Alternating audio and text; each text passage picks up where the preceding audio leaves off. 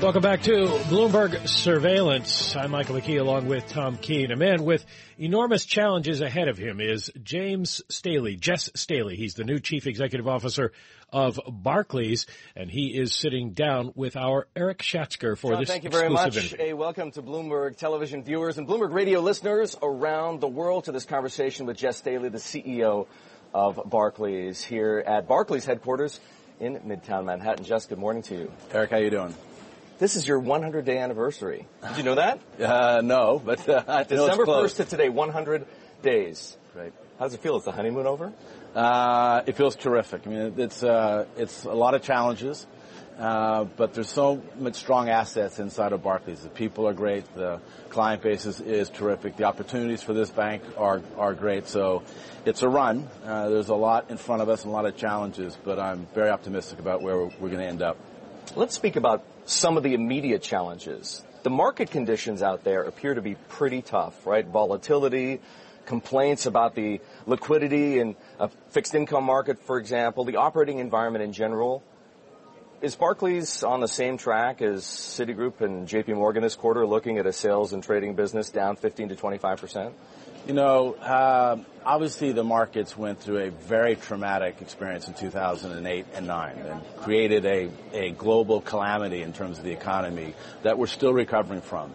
And how the banks evolve, how the regulators evolve to end up in a place where we have a safe financial system, where the banks won't get in trouble again, but we have a functioning capital markets that finances economic growth. We're still in the middle of that process, and Barclays is a player there.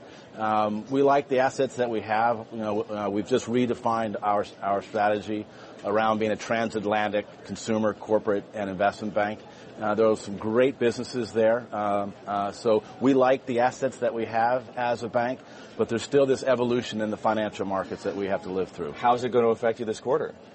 You know, we're not going to talk about this quarter. We did say we had a pretty good January and February. The quarter's not over yet.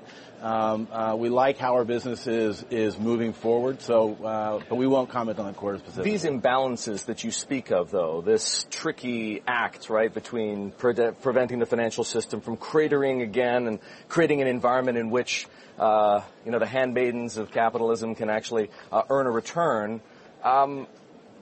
Is there any reason those balances are going to be better struck between now and the end of the year, or is this where we are for now and for a while yet? You know, the markets, I think, are having some difficult times adjusting to what's happened with commodity prices, oil in particular. What's going on in China clearly has had a very big impact. This whole slow growth is a challenge for the markets. The inflation expectations are incredibly low. That's leading to some central banks talking about negative interest rates. Mm-hmm. This is completely uncharted territory. You know, how the financial markets would respond to negative interest rates on the scale that are being discussed is, we just don't know. So the markets will be challenging this year, but the banking industry is so much stronger now than it was in 2008. The capital levels are completely different. The liquidity levels are completely different. We have such a more robust banking industry than we did back then. So it is a safer group of banks dealing with the challenging market. The ECB is going to make its latest policy announcement just a few minutes from now at 7:45 Eastern Time this morning. There's a widespread expectation that they're going to be even more accommodative than they have been. Negative interest rates aren't an issue for your UK consumer business, but you're operating in a European banking environment. How challenging are negative interest rates for a bank like Barclays? The negative interest rates are a reality today, but on a very limited scale. I mean, the negative interest rates right now are essentially only on excess reserves. Mm-hmm. The interest rates for the consumer, the interest rates across the banking industry itself are still positive.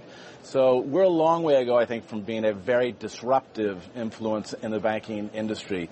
But we've got to keep an eye on it. And with inflation expectations so low, it's a challenge for the investment banks, for the central banks, to continue to be every day more accommodative and to try to push the economy forward through that accommodation. The aggressive monetary policy, I think, is having every day less and less ability to get the economies moving forward, and that's a challenge for all of us. So, but more specifically, as it concerns the banking industry, I mean, don't negative interest rates cause bank profits to shrink? Don't they disincentivize cross-border lending? Don't they create nonlinear effects in bank funding? The big factor which is impacting bank profitability in terms of the retail banking practice and whatnot are low interest rates. The net interest margin of banks has been shrinking because we have low interest rates across the board. So sure, that is a weight. But, most of the retail banking industry is doing quite well. Barclays, our return on equity in our retail bank and our credit card business are in the mid-teens.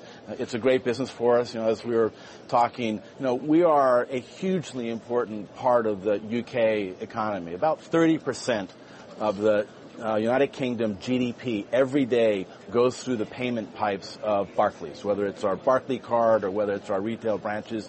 We are inextricably linked with the economic success of the UK. And so these are difficult times, but we're doing well, and our position in the UK retail market is great. Jes, you've had a chance now to talk about the bank's new strategy with some of your largest investors, and it's fair to say some of them are deeply skeptical. What's the hardest question you've had to answer? We've made two strategic decisions in the first 100 days. One was to sell to a deconsolidating, non-controlling position in Africa. Barclays has been in Africa for over 100 years in places like Kenya and Uganda.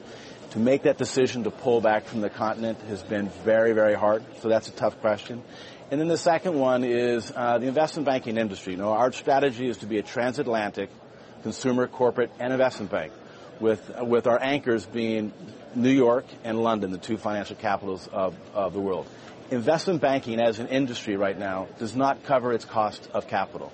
So if you look across all the investment banks, on average, they do not generate a sufficient return to earn the capital that they have. That's a fundamental flaw in the financial system, and it's a tough question to answer. When is that going to change? It is indeed. As we welcome Bloomberg television viewers and radio listeners around the world to this conversation with Jes Staley. Jes, I'm going to say that I'm surprised that you didn't add a third difficult question there, which was the dividend cut. It came as a shock, that's fair to say, to many shareholders. Why cut the dividend when it saves you roughly just about $500 million a year, and there's such a strong shareholder preference for income in the UK, more so than in the U.S.?